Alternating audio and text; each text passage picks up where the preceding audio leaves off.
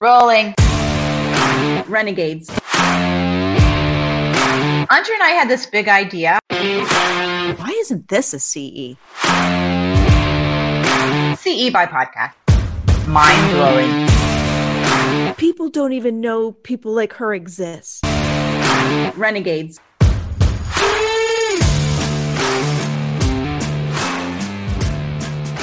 I had to have the people who didn't believe in me.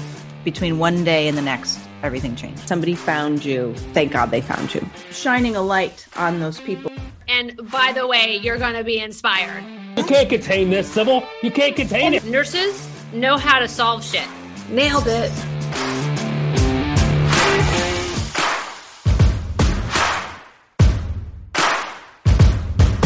Renegades. Welcome to the RNegade Podcast, a revolutionary approach to continuing education for nurses by nurses who are shining a light on the innovators, the creatives, the renegades who are blowing up the boxes that the rest of the world is still trying to think outside of. On today's podcast, we have Amber Moore. She has a long and meaty resume, especially in the specialty of the OR nursing. In one shape or form, she is also an EPIC credentialed trainer. She's also been in management and surgical interventional services, clinical educator, expert witness, interesting things. But those things are only the vehicle through which the Amber Moore is delivered. Amber Moore leads with a moral compass, and that is the biggest takeaway from this podcast, I think. And also the way in which she became a nurse, what inspired her to become a nurse through challenges and through how she gained from loss. I know you are going to be inspired by Amber Moore and how easy it is to discern your yes-no when you lead with your moral compass.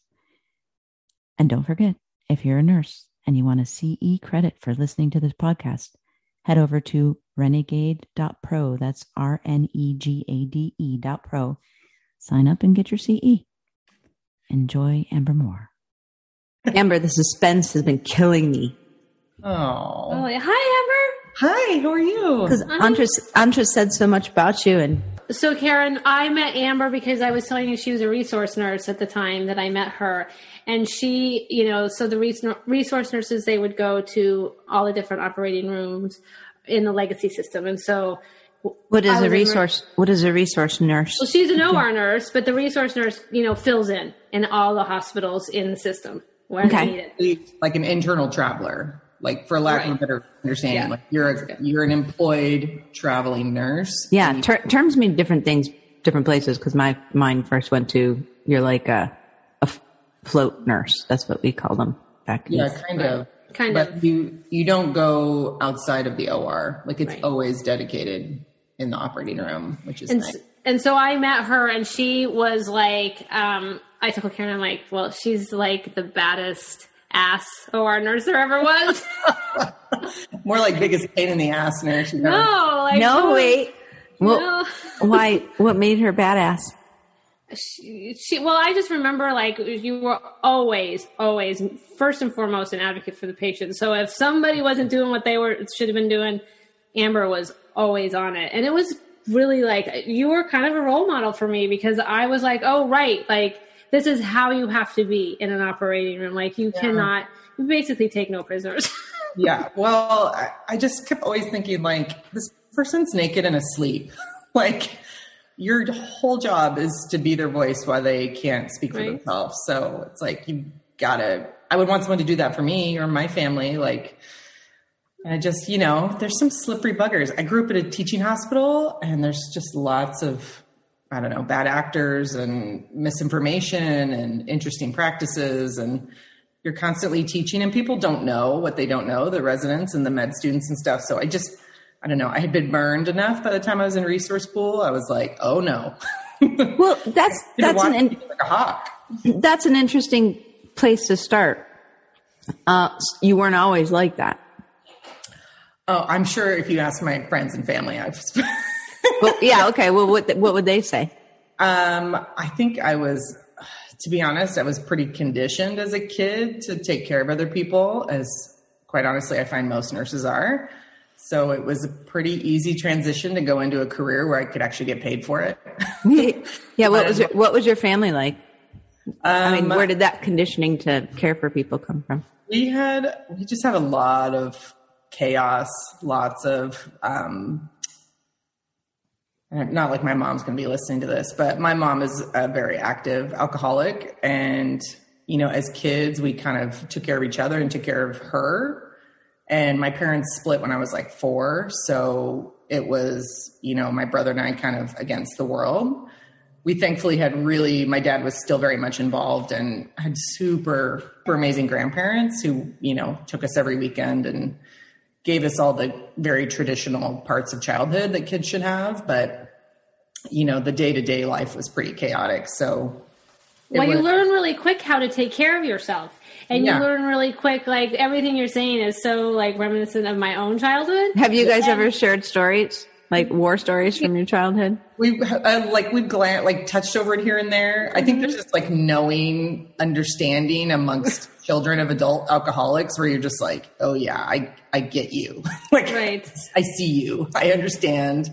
Totally. And you learn how to take care of yourself, and you learn how to be resourceful, and you learn how to figure shit out. And so it makes a really easy transition into the operating room, right? Yeah. You're kind of forced to you have to troubleshoot, and you're independent, and you actually, quite frankly, don't want help most of the time because it just makes things complicated and messy. And it serves you well in some parts of OR nursing, and in other parts it's just disastrous. Like I was just thinking back today on what my early years in the OR were like. And I should have been fired 1,000 times, you guys. I can't even believe that, Amber. Why? I was tell us. Yeah. Do tell. I kind of already know where this is going to go and how it's going to be helpful, but keep going. Yeah, I don't know. I was such a fierce patient advocate, but my mind was very black and white. And I was very, I was driven. I was motivated to learn and take on new things. And I wanted more, but I would get frustrated when things didn't move at the pace that I wanted them to.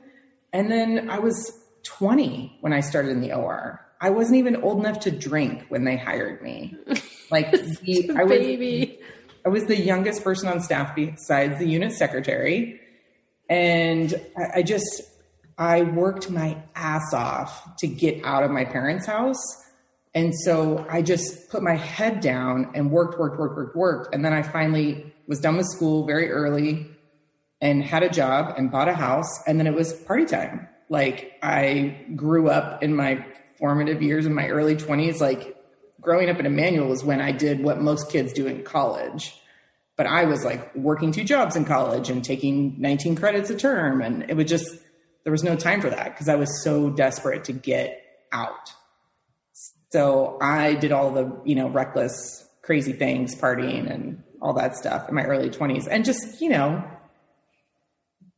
getting in fights with my coworkers verbally, just nonsense, just total nonsense, just butting heads at every corner. But you were formidable. And I think that served you really well as an advocate for your patients because it was don't fucking mess with the Yeah. It definitely, there's parts of it that were to my benefit and it's just ingrained in who I am, but I definitely grew up and learned a ton. And I don't know how I was given as many opportunities as I was within our corporation because I don't know. I think I just got really lucky to a certain degree and I had some people who kind of tapped me on the shoulder and helped show me the way and helped raise me, so to speak. That girl's a fire hose. We just got to aim it. Yeah. They just have to take. So it doesn't take us all down. Yeah, they were okay, well, she's got all this energy. We just need to point it in a constructive place and not where she's going to burn the building down. So, yeah. I just want to go back to this part because you said, I asked what made you that way. Because when Antra met you, you were already this formidable thing. And it sounds like you pretty much were when you started. But you said, well, if you ask my family. So was there a time when you were as in my family would say that I was always like that? But I heard you weren't, but maybe I heard the wrong thing. No, I feel like I've always been this way, to be honest. Like I come from, I'm very much my father's daughter. And when the things about him that make me crazy, my husband will laugh at, because he's like, that is you. Like everything that he's doing that makes you hard to help and hard to assist and all the things, like, yeah, that's you to a T. So I think I've always been headstrong, and I've always wanted to sort things out on my own. And then you add in the kind of social situation of my immediate family dynamic, and it just made it like the perfect breeding ground for becoming who I was. Do you think that's the thing that changed everything for you in terms of like where you wanted to go in your career was because of where you were in your family dynamics? And yeah, it's kind of, I think that family dynamic laid the foundation, but I actually had a really pivotal car accident that changed, that was like a fork in the road for me, that led me down the path of nursing. And it's a long, complicated story, but basically it was like 2 days before I started high school. I had been with my dad and that side of the family over Labor Day weekend, and we were driving back from Bend. And my brother, who was 16 at the time, just got his license, supervised driving with my family in the car. He had taken some allergy medicine for his hay fever, and he fell asleep. This is like you could still buy Sudafed over the counter and things would make you drowsy and so on. So he fell asleep while we were driving, and we went off a ravine, and we were in the middle of absolute nowhere, like nowhere. It took us an hour and a half to get a police officer to us. And meanwhile, my grandfather was in the front passenger seat, like crushed from the waist down. I was unbelted. I don't know how I wasn't ejected. Like I got pinned in the vehicle and bounced around. Like the whole roof of the car was gone. I mean, it was like, you talk about that like golden hour of helping people in trauma, and it was pretty significant. And I ultimately ended up getting airlifted to the hospital in Madras, but we were basically on the backside of the Warm Springs Indian Reservation, like right as the desert turns into the tree line on the back of Hood. And I remember there was like 3 people who climbed down this like super steep ravine to help us. And one of them was a nurse from Meridian Park. Her name was Robin, and she worked in the ER, and she had nothing on her but some like bath towels. I mean, we like blocked traffic on the highway. We closed down Highway 26 for like 4 hours. Like it was a whole thing. And I just remember she crawled into this horrific scene, got into the back of this big car with me. And when I stopped moving in the vehicle, I had cut my forehead from like here to here. For the folks at home, she's pointing at the left crown toward and dragging it to her left forehead over her left eyebrow. That's a long way. I basically I had like an 8-inch gash. Like my forehead was essentially split in two down to the bone. And when I kind of came to, because I had been sleeping when we went off the road, and realized everyone was hurt, and I could hear and kind of see and smell what was happening, like I couldn't see out of my left eye. And I'm just thinking I'm blind, like, I'm a kid, like, oh, my eye's gone. I'm doing all this. And she's like, you're okay. She talked me down from thinking, the worst. And then this nurse sat with me for almost 2 hours until they could get me out and get me airlifted. And she knew I had a, concussion. She knew she needed to keep me awake. And it was like 100 degrees. I'd lost all this blood. And she had me sing like my favorite songs over and over again just to keep me lucid. Because she didn't want me to go into shock and, pass out. But I think that moment, watching her so selflessly come down into a space that was so dangerous, and quite frankly, she could have just kept driving. And she had nothing on her but her wits and some bath towels. And she totally saved me. Like legit saved me, and was there for hours before we got any medical help. Like there was a literal police officer from the reservation standing outside the vehicle trying to take a statement. Meanwhile, like my grandfather's crushed in the front seat. And I'm like, can you get the license plate number later? Can you get an ambulance? Like, come help us. Like it just, I don't know. About that act. It just felt so selfless.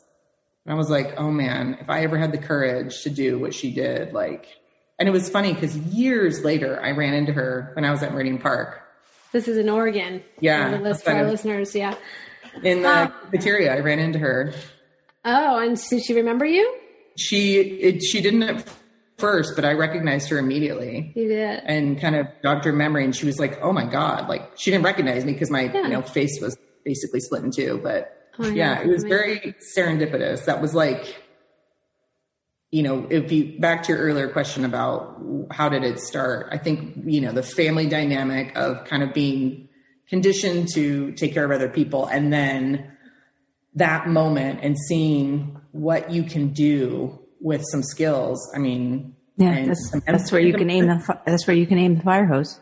Yeah. Right. So that was my pivotal moment when I knew in high school I wanted to be a nurse. I just had to figure out what kind of nursing. Well, it was I think the OR it's funny that's the thing that changed, kind of your course, and the OR seems like the perfect place for you. I realized I did a bunch of job shadowing in high school and like early college.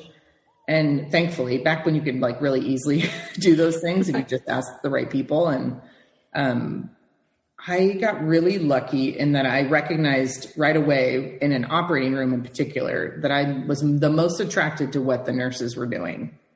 I was like, surgeons for the birds, anesthesia, no thanks. Like, I was just most attracted to the person who was essentially like conducting the room. Mm-hmm. And I love the concept in the OR where people come in broken and you fix them and they move on. Like, you actually feel like you've done something at the end of the day. Mm-hmm. Like, there was so much immediate gratification as compared to watching someone languish in a bed. I'm just like, oh, I can't come back and see this guy in his bed for the 6th day in a row, Yeah.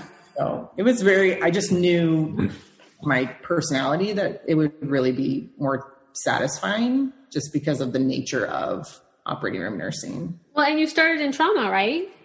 Yeah. So and you started in trauma. Like, I heard some of your stories. Oh my God. Well, yeah. So they didn't offer OR as an option in my nursing school. Like, everyone was going to med-surg, family birth, there was nobody interested in OR. I take that back. One other classmate of mine. And I basically begged and pleaded and got a senior practicum in the OR at Emmanuel with Karen Underwood, who you know. Yes, I do know her. And she was my senior practicum, like, preceptor for it was like 8 or 9 weeks. And I knew immediately, I was like, I have to be at a trauma center. Like, I have to be at Emmanuel. Like, the stuff that you get to do and see, you're doing neonates, these like tiny little, micro preemies all the way to, 100-year-old people. It was just beyond fascinating. I loved the energy. I loved the culture, which is very different than what it is now. Like, it was the Wild West back then. But yeah, I knew immediately. They actually, when I interviewed for the RN resident, what's the equivalent of the RN residency now?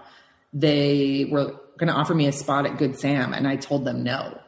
It's like, I'm not interested. I'm like, what 20-year-old kid who's a new grad, who's being offered a great job? I'm like, I don't want this job if I can't be at Emmanuel. Why? What's Good Sam? Good Samaritan is one of our sister hospitals.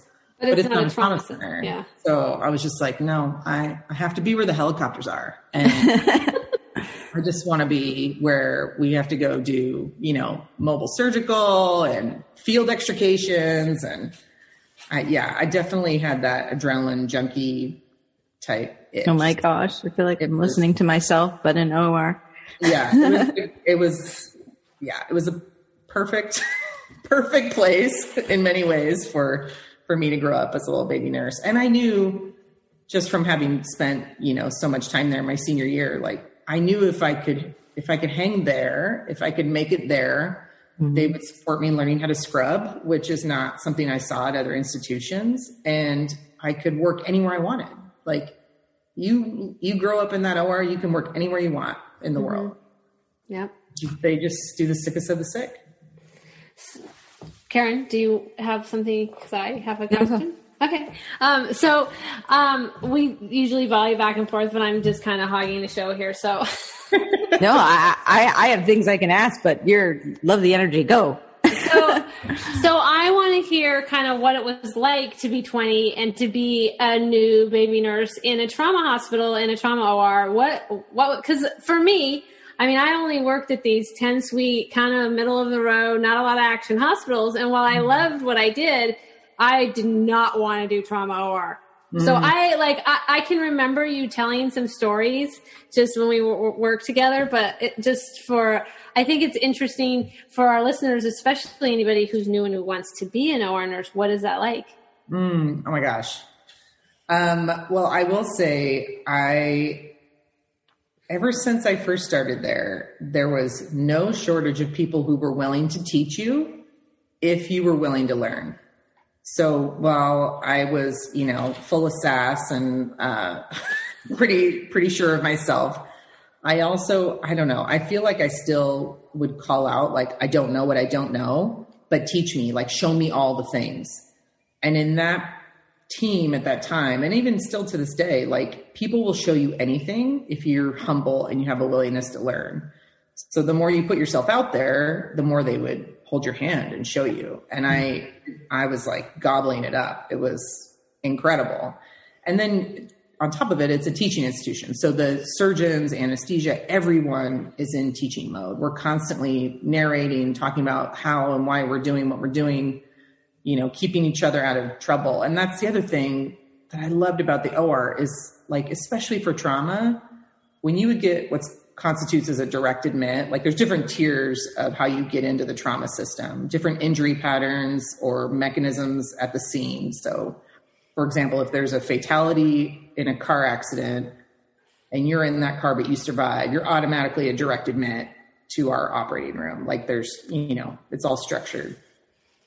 But when you get someone who's a direct admit, that means they're going to come off a helicopter or out of an ambulance and bypass the emergency room and get triaged in an actual OR. Because chances are they've got life-threatening injuries based on the mechanism, or long extrication, or if you, lose a limb, something like that.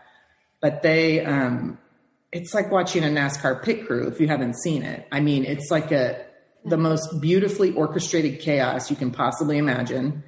Every single person knows what they're doing and what their role is, and they're forecasting and looking ahead. And it was just like the most beautiful dance I'd ever seen. And I was like, I want to be a part of this. And they also kept each other out of trouble. Like, if any one person missed a step, dropped the ball, forgot something, couldn't find it, it was just all hands on deck. And it didn't matter what your discipline was or what your letters were behind your name. It was just everybody helped.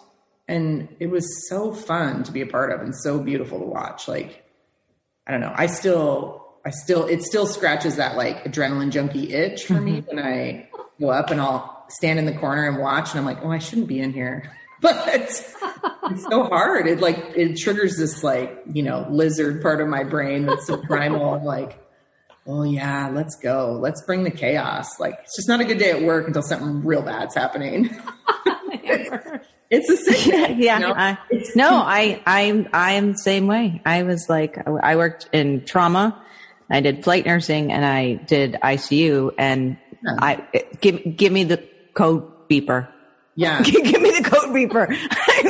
You're like, at least my shifts will go by fast. Like, but I hear you. It's that camaraderie that is not, there are a few units or specialties in a hospital that have that kind of, because when you're out on the floors, when I would get floated out onto a floor because they were short there and the ICU was, fine staffed, I was scared shitless because my brain works very well, very focused in chaos.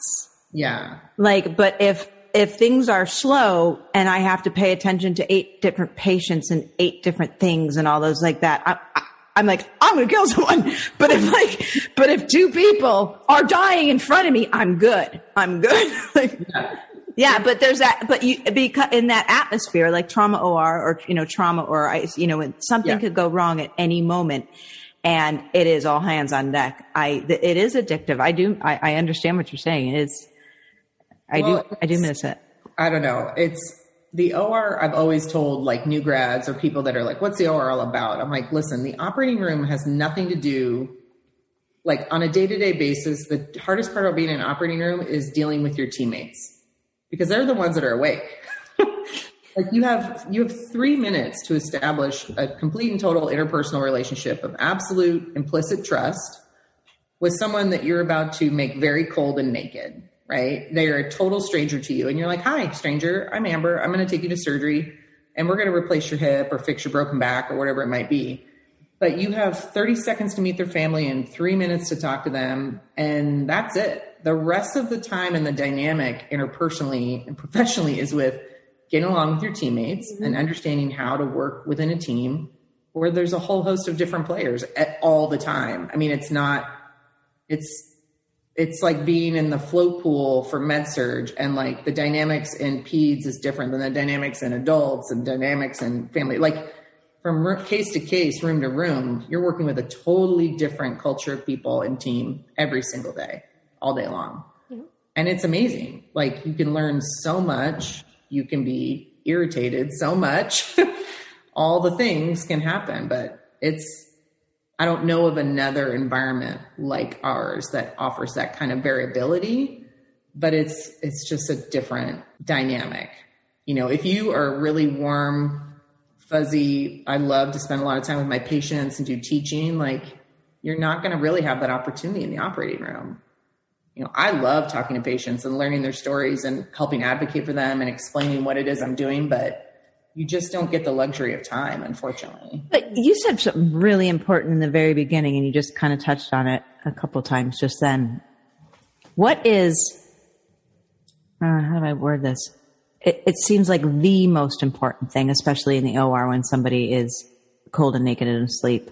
But when you have 3 minutes, how do you establish that trust, which is not only nice, it's really important for how they go under and how they recover and, you know, and how they come out and all that. So what do you do that's different than the things that you see that you shouldn't do? I was just talking to a colleague about this the other day. I think one of the key traits or characteristics you have to be a successful OR nurse, not to say you're not going to have potentially bad outcomes or a negative experience of some type, but the thing I felt like I've always held on to is a strong moral compass. Like I've always had a really strong sense of like, I have to do the right thing for the patient, even if no one's watching.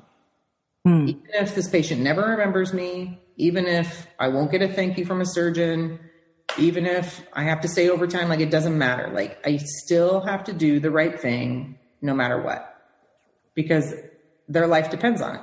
Like and I mean, I know that's true for all nursing, but I don't know, like I feel like the patient's not watching you, their family's not watching you, the surgeon's engrossed in what they're doing, anesthesia is very busy. Like you, as a nurse in an OR, you're kind of at the bird's eye view watching all the things happen.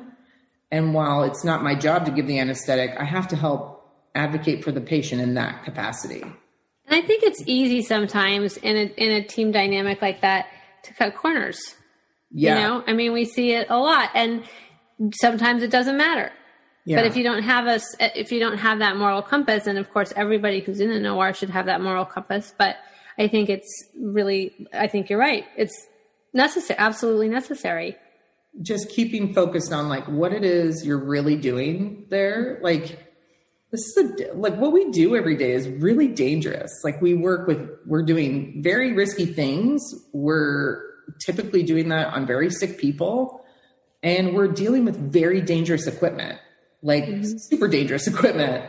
It's like, if you don't know what you're doing or don't have even the awareness that you're about to do something dangerous, like you're going to step in it big time. I mean, it's just super scary. And I don't know, there's a lot of, I inherently love rules. I'm a rule follower by nature, and the OR has a ton of rules. And that also scratches a really good itch for me, because they're they're validated by evidence. Like, it's not just, well, we do it because we do it. It's like, I have to know why we're doing it. And I'll keep pushing if someone doesn't give me a good answer. Like, well, why do we do it this way? Or why are we doing that? Like, let's look at another way to do it. You know, not to say there's one right way to do anything in the OR, but I don't know. It's really guided by what I feel are a strong set of principles. And, you know, we're always open to change and learn new things, but you have such a decent foundation to start from that it makes it easy to at least, you know, make a solid attempt at doing the right thing.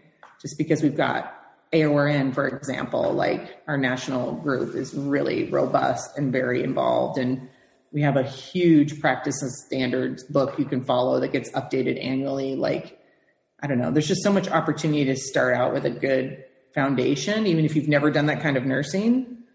And then you add in, you know, a discipline to learn new things and a willingness to be humble and say, I don't know, but I'm willing to learn. Like, I've never met an OR nurse who isn't willing to teach. They just want to see expressed interest. You know, they're not going to spend time teaching you if you don't give a hoot.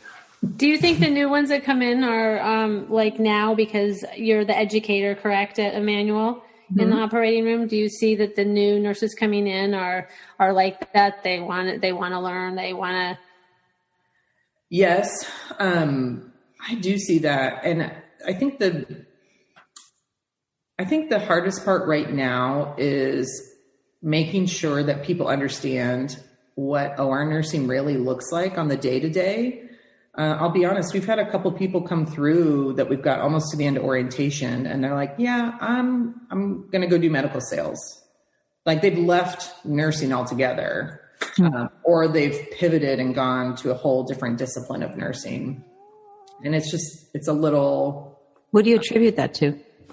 I think some of it is access to the OR. I think it's really hard to get in and get job shadowing type scenarios or observe surgeries.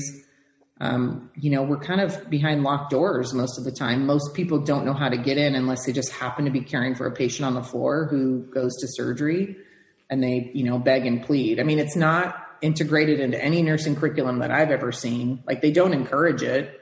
It can be hard to get senior practicum placements. It's just not a terribly easy place to access unless you have some kind of in. So, like, right now we have 3 nurses who've got no OR experience. They're what we would qualify as a transition nurse in our organization, where they're not new to nursing, but they're new to the OR. And we basically would wait and marry them into the organization with a new graduate so they can get that simultaneous Peri-Op 101 curriculum from AORN. And the nice part about doing it that way is that you can support them when they're in that novice state. But even before we will consider someone as a transition nurse, we want them to come down and job shadow. Like, I'm coordinating right now 3 different, you know, days at a minimum a day. Like, come down and see what this type of nursing looks like, because it's apples and oranges compared to what they're doing on the floor. It's a very different dynamic.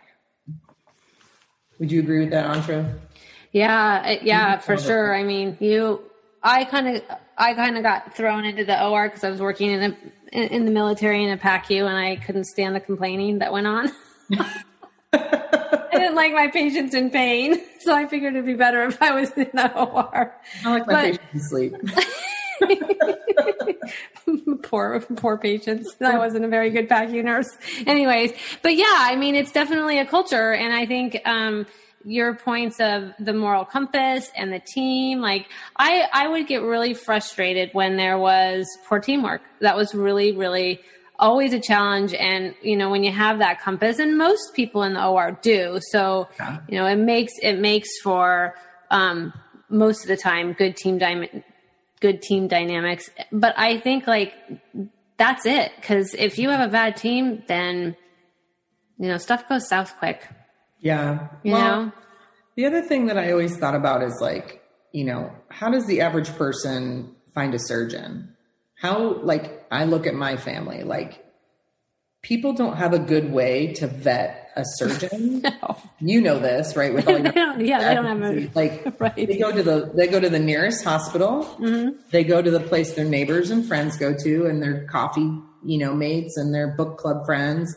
Like nobody knows anything, or they go to whomever their primary care's referred them to, and they don't know these people. Like somebody dropped flyers off for their specialty clinic in the GP office. Like, I don't know, having seen both sides of it, as a patient and as a nurse for so long, I'm just like, okay, I don't know how you ended up, needing this procedure or meeting this surgeon, but like, I'm determined to give you the best care possible within my control, no matter what. Like, they still deserve, everybody deserves, our A+ effort. So I don't know. A surgeon is not a surgeon is not a surgeon. And it's for the average person, there's just no way for them to pull that apart.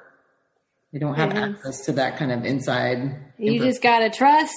Well, that's a really good. So how do people find the right one? How do they vet the ones beside, your bridge club, and Mary's been complaining about her gallbladder, and then, Patty tells her that must be your gallbladder. I got mine out. And then Mary just thinks I have to go get my gallbladder out, but she just nothing to do with, but how does somebody, both of you are good at, how does somebody vet and know and look for a second opinion? And if you're a nurse that doesn't work in the OR, how do you guide someone to do the same? Yeah. I mean, this is a good question for Antra too, right? This is like the age-old question of like, how do you get good care? How do you even know what the right questions are to ask? How do you, you have connections. That's how you get good care. Yeah. Honestly, really, I would start asking, listen, there's a million of us. Like, if I were a lay person and had no medical training, I would be asking my friends that are in the business. Like, I don't even care what degree of separation you are. Like, I would just start asking, because they're going to have some intelligence or access to someone inside who can be like, ooh, don't go there. Or, oh man, go to that guy. He does 10,000 hips a year. Like, I just sometimes, like Chris Nansen is a great example. You can rely on his reputation in the community. Like, the man is amazing. Like his bedside manner is incredible. His clinical, outcomes are exceptional. Like, I sent my mother-in-law to him, but he's always about the team. So there's always that dynamic. Like, there's never, the hierarchy of the operating room is really not there in his room. It is, but he's all about the team. And that makes a difference.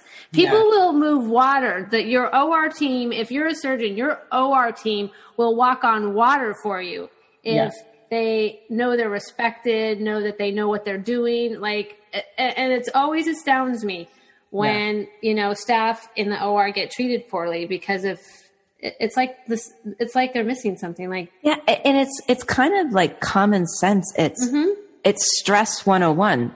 People are stupid who are stressed. And if you're constantly under the gun or afraid you're going to get yelled at, or someone's going to make a critical comment, just because they're in a bad mood or whatever, and you're on eggshells all the time, you're not going to be able to do your best.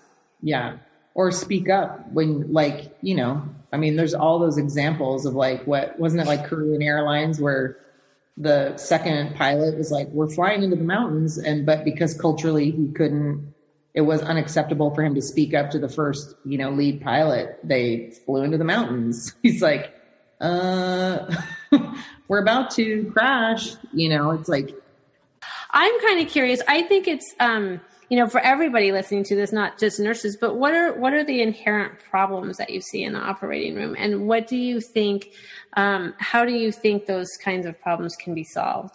Yeah. And start with the one you were just talking about, because that seems like a big problem when, like, the hierarchy and the nurses, like, do you do anything? Tell me about that problem first, and then others. And then what do you do as like an educator, as a mentor, how do you affect change from within, if you're able to at all? That's a good question. I will say, in the big picture, I just had my 20th year in the OR. Oh, congratulations. And congratulations. I will say, culturally, the dynamic and the hierarchy amongst a team is wildly different than it used to be. I would say it was definitely more surgeon driven. When I started, it was like the surgeon was God. You bow down. It was difficult to speak up. You certainly couldn't, make a fuss if something wasn't right. It was kind of scary to question things. I mean, they were still throwing stuff. Like my preceptor, when I started, there was a surgeon who still worked there. He was about to retire, who had literally thrown a knife at him. I mean, this was like 25, 30 years ago. It's just, I think every nursing unit has those horror stories, but that doesn't happen now. Like it's just completely changed. I think culturally the new physicians that are coming up are just, they know better. We do better. We know better as a society. They just don't treat people like that anymore.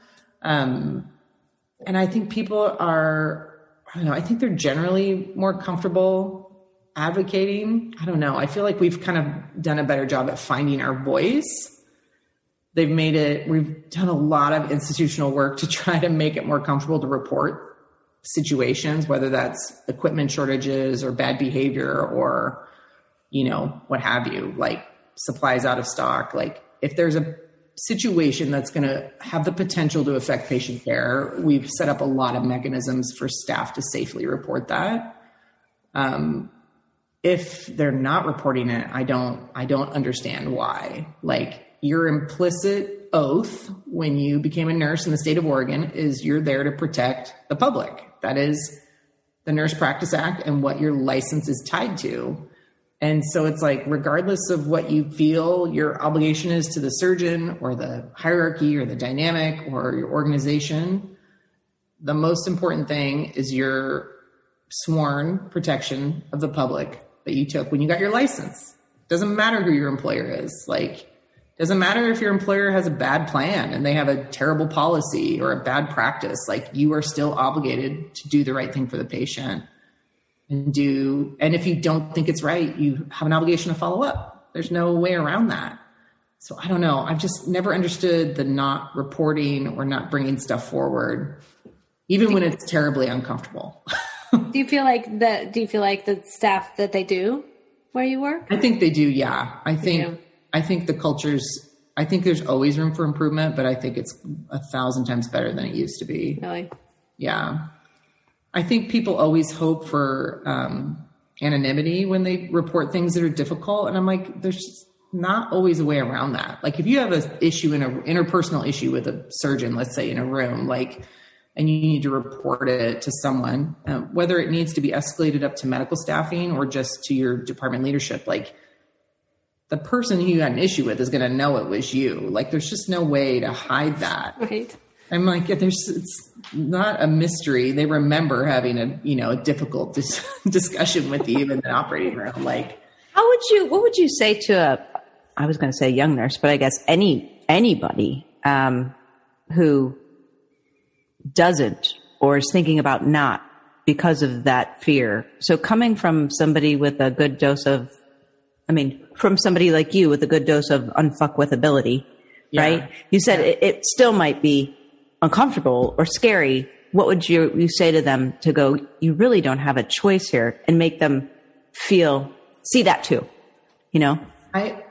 When it's come up for me professionally, the first thing I always tell them is like, I want you to remember how shitty this feels. Like, do you remember how you feel right now? Like this position you've been put in for whatever reason, someone was trying to cut a corner, someone was in a hurry, someone pushed you in a way or asked you to do a practice that you knew wasn't safe or wasn't, the best thing for the patient. And it's a terrible feeling to be put in that position. I want you to remember that, because not reporting it means someone else is going to be right where you are tomorrow, next week, next month. Like, people who don't get any boundaries set in bad behavior continue with bad behavior. That's a good one. And I just can't be a part of it. And especially when these patients are trusting us with their lives. Like, I'm not going to play with that. So I always try to elicit okay, if you can't speak up for this patient, can you speak up for your colleague who's going to be on call with this person in the middle of the night and maybe be asked to do the same shitty thing? That's a great thing. It is so much easier to do things for other people than for yourself, isn't it? Sometimes. Yeah. I mean, that's a great way to put it. You just got to stop. You have to shut it down. And, sometimes they just don't know. And sometimes there's bad actors and people just have bad behavior, but I don't know. I just am not a fan of like letting things like continue. It's not the kind of environment I would want to work in. It's not the kind of environment I would want to get my care in. Like, I don't want to get care in an environment like that. Like, yeah. Well, Amber, the reason that there is a necessity for people like Andra and I, and you, an advocate, a strong advocate within, but a private patient advocate without, the reason we exist is because people haven't spoken up. Yeah. I mean, really, it can boil down to nobody's demanded change. Nobody's demanded that at least the standard of care that's in the textbooks be delivered. Yeah. Well, and we know better. Like, we're not, we have inside information. We are expected to know the best practice. Like, we are expected to know the policies and procedures. And if you don't know, that's okay, but you are expected to ask. Like, you have an obligation to follow up for the sake of the patient. Like, and I've had all sorts of bad outcomes, and I don't know directly that any of them were related to me, but I've made mistakes of all types. But it's like the most important thing is that you just regroup and learn and set up a scenario, be part of the change to undo that so it doesn't happen again to another patient or to you or a colleague or anyone else. Like, one of the things that really frustrated me in the OR was, if there was, a mistake or a bad outcome, or maybe not even a bad outcome, but just not an ideal outcome. It always seems so secretive, right? And it really bothered me. I mean, I left and I don't know what it's been like since I've been gone, but why are we not teaching people in all of nursing, when there's a mistake made? Why are we not really sharing those things? Because I'll tell you what, if I was privy to something that happened to a patient that didn't happen in my room, boy, I wanted to know. And I was always like, I will never do that. I'm so glad that, so glad that happened, but so glad that I got to hear what happened and what can we do to make it better and what can we do to, put in better practices. So I don't, maybe you could. I think a lot of that is organizational. I think it depends on your executive level leadership and how they're willing, what their expectations are around that, airing of dirty laundry. Some of that is hard to undo. So I have to say at Emmanuel right now, I have the most exceptional group of senior leaders I've ever seen in my 20 years, top to bottom. I could not be more supportive of everyone. It's just incredible. And the energy and the expectation amongst my team is we're going to share what's happened. It's not punitive. It's not to point fingers and place blame. It's so that we can all learn, because any one of us could have been in this situation. Yeah. Or quite frankly, I probably have been in that situation. If you've been in OR long enough, the same problems tend to repeat themselves because it's just the pitfalls we all step in. But yeah, I don't know what the hang up is there.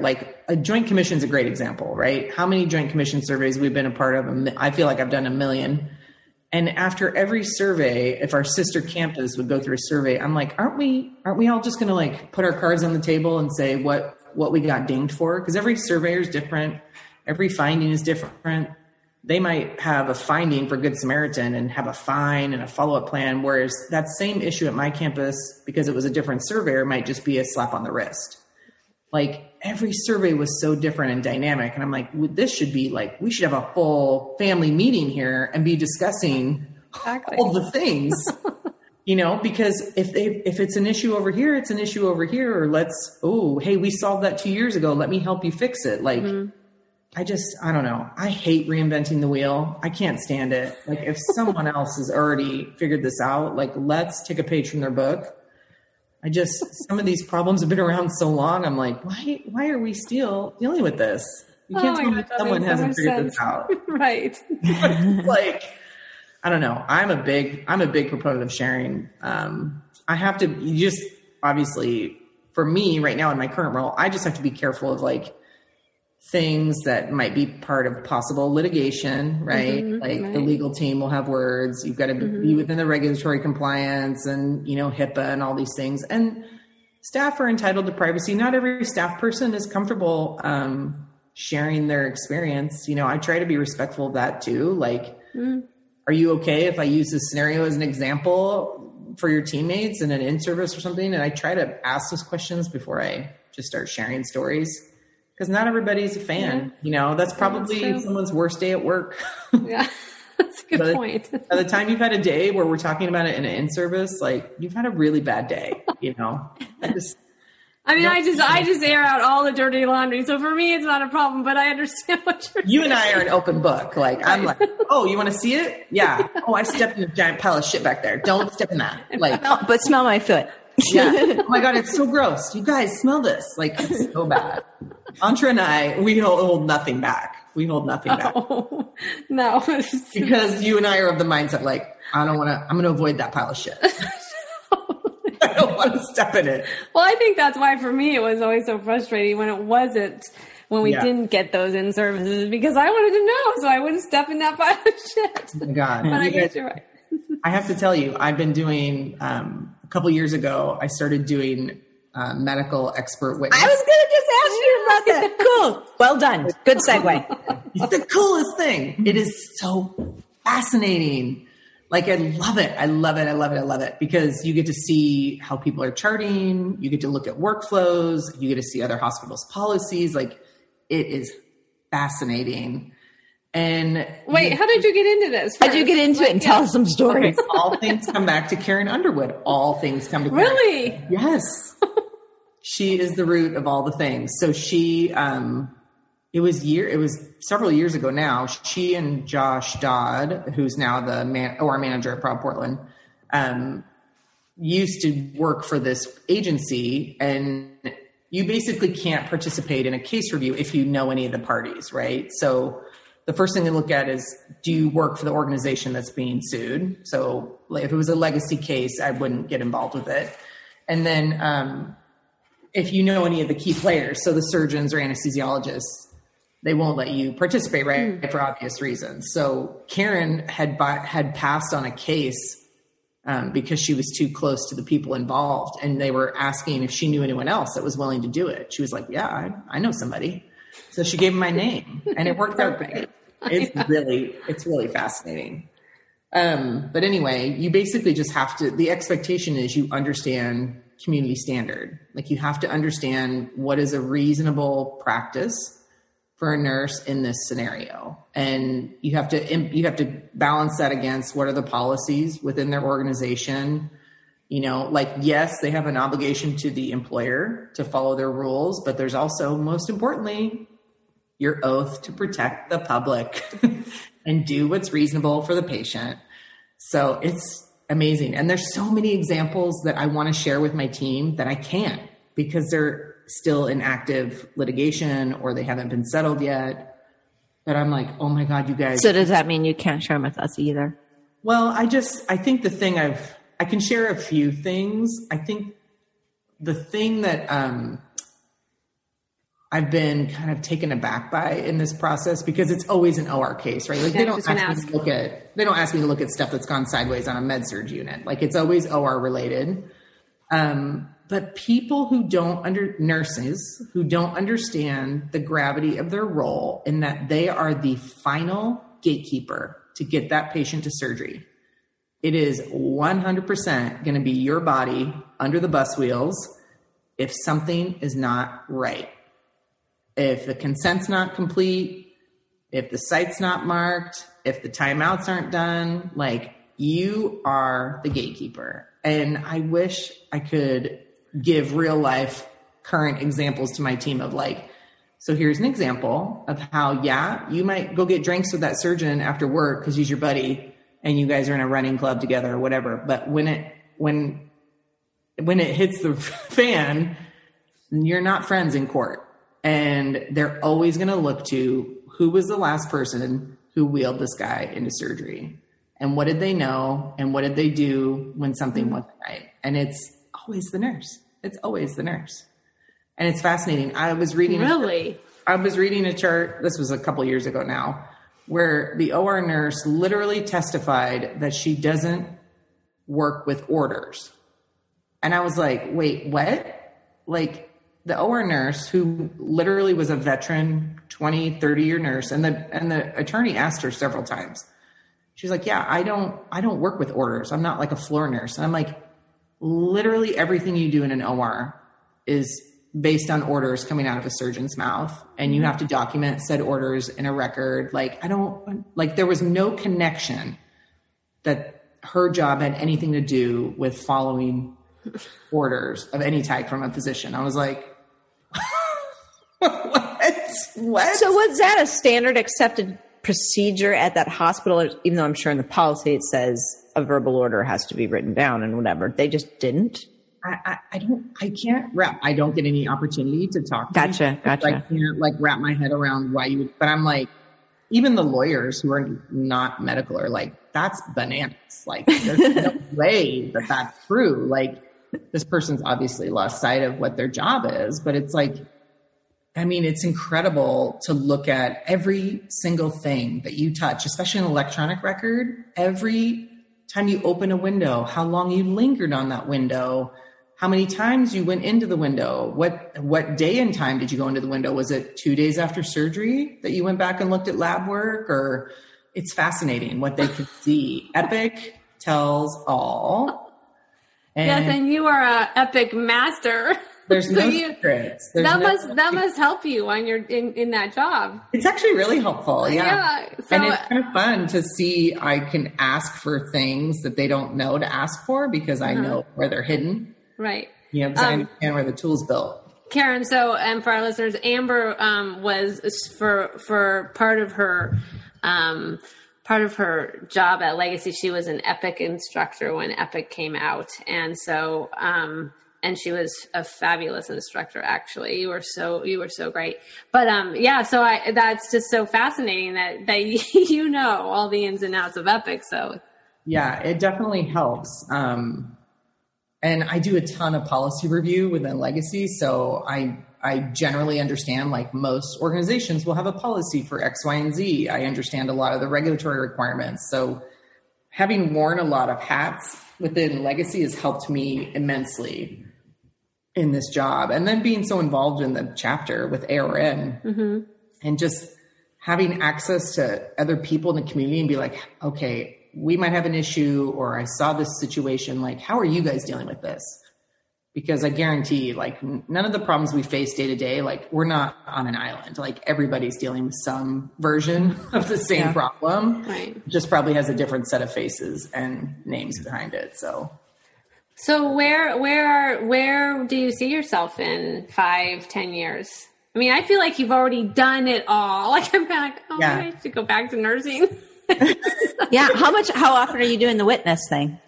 You kind of get put the medical witness part. Yeah. You kind of get put in a rotation. So you can't control like how frequently you get asked to be involved in cases. I probably do maybe 1 or 2 a year. Cause some of them can go on for some time. Like you'll think it's done. And then all of a sudden they send you like 50 pages of depositions. You're like, oh, I guess this is still going. So, they can get drug out for quite some time, and they don't typically put you on more than one at a time. And with COVID, everything slowed way down in the court system, right? Because nothing was going in front of a judge. But I do love that. It's really nice. So like Antra said, what's on the horizon for you? Yeah, because you're the educator now, and you've been an educator for a while, correct? Yeah, so I was in education, and then when my oldest came early, I stepped down and went back to staff nursing on the weekends for some childcare purposes. And then we moved to Eugene. And I actually, while we were in Eugene, I worked in an ASC for 2 years, which I really never thought I would do. And it was amazing. I loved it. You did? Amazing team. What's an ASC? It's an ambulatory surgery center. Okay. And it was kind of funny. I tried to get a job at the local hospital, and they wouldn't hire me because I wasn't a new grad. Really? That's what the recruiter told me. She's like, well, I want some orientation. Like I could hit the ground running. I don't want benefits. I just want to be on call. And she was like, yeah, the only open positions I have are for new grads. I was like, okay, bye. So anyway, I spent 2 years at an orthopedic ambulatory surgery center, and the people there were just incredible. And I learned a ton. But when we moved back to Portland, I kind of got shoulder tapped by my current manager to come back in to do some quality-based projects.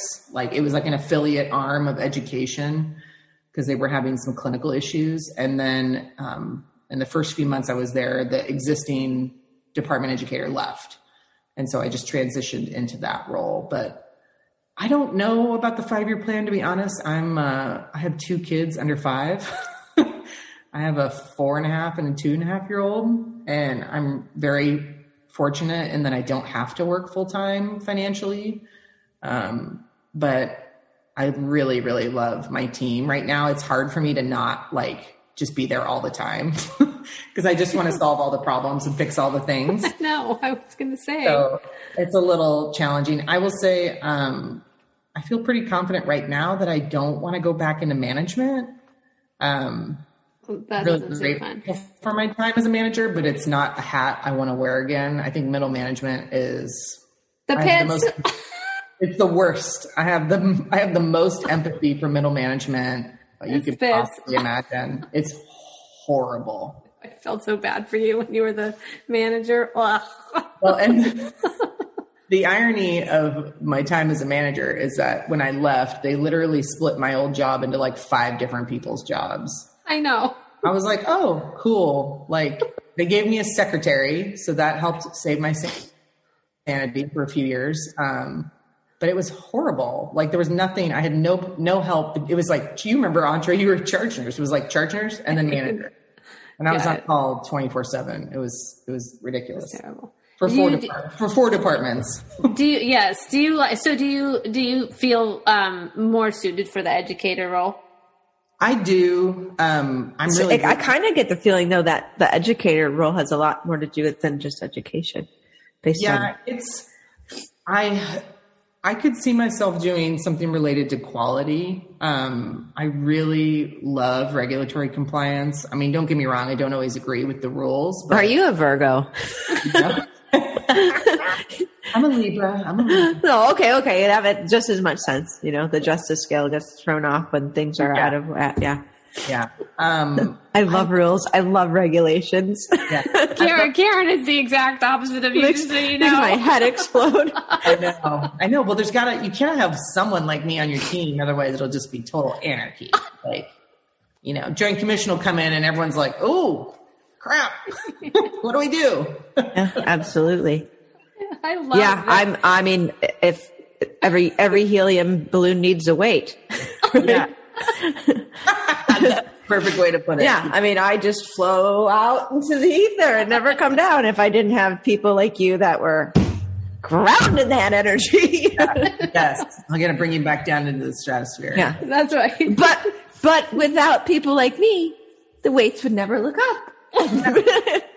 You would never look for more. Yeah. Yeah. I don't know. I love process improvement. I love doing like big, deep dive quality projects. I like fixing shit that's been broken for a long time.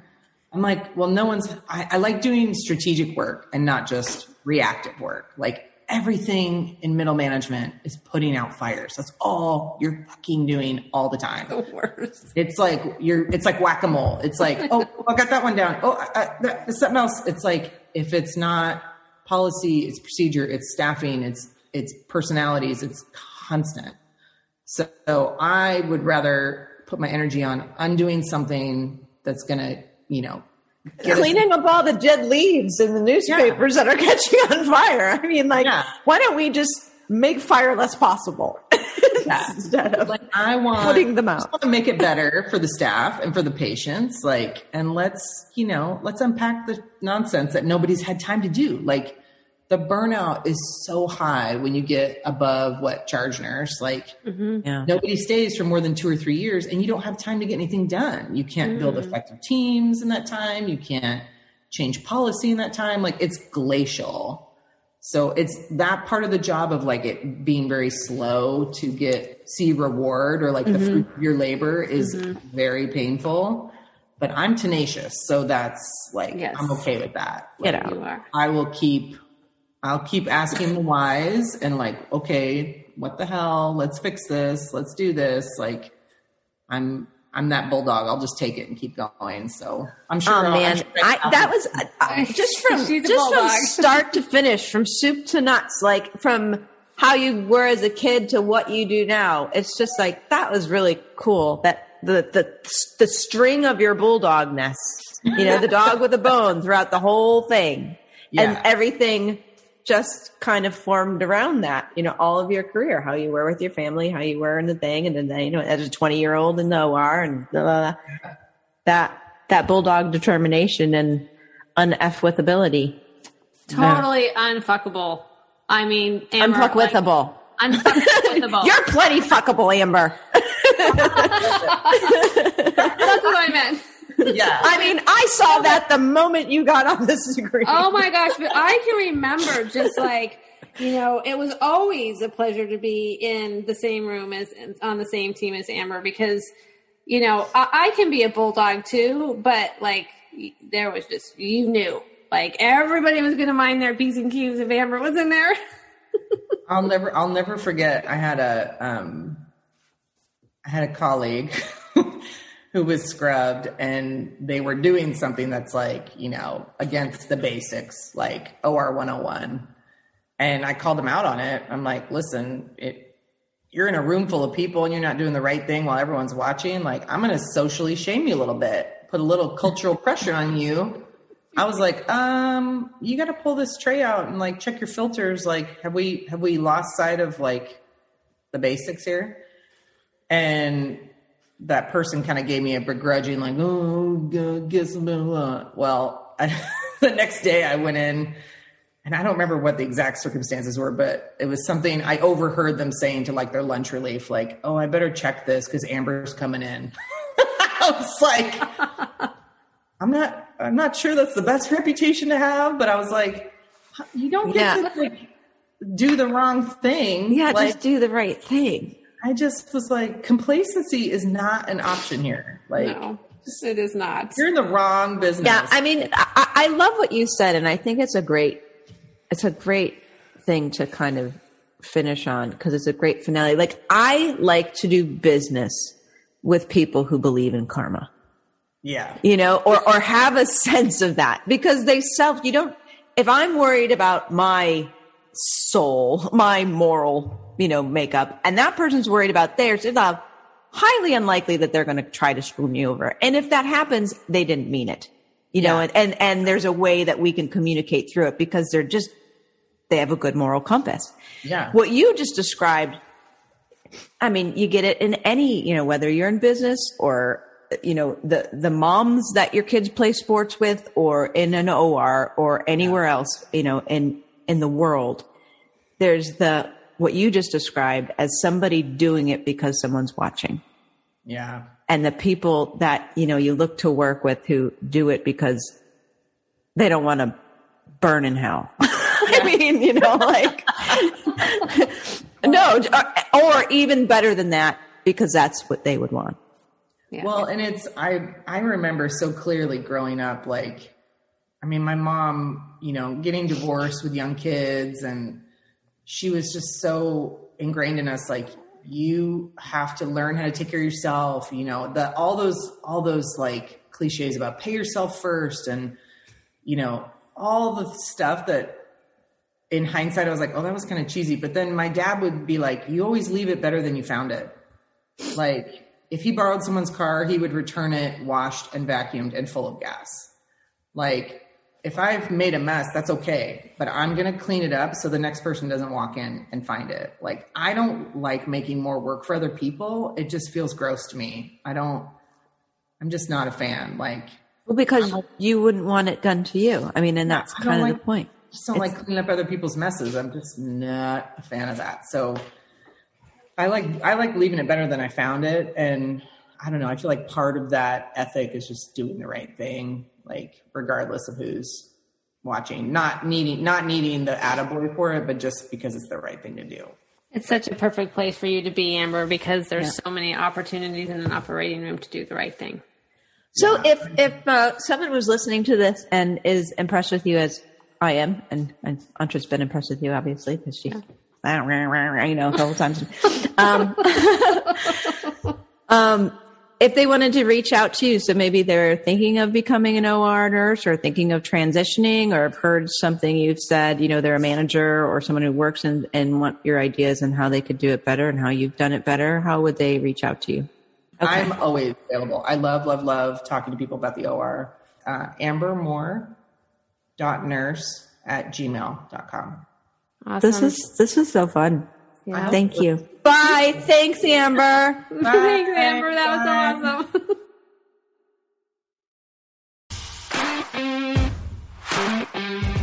You guys, that's a wrap. What a great podcast. If you're a nurse, head over to www.rnegade.pro. Follow the prompts, do the activity, fill out the evaluation for the podcast that you just listened to, and get a CE. Could we just make CE by podcast the norm? Please. Bye.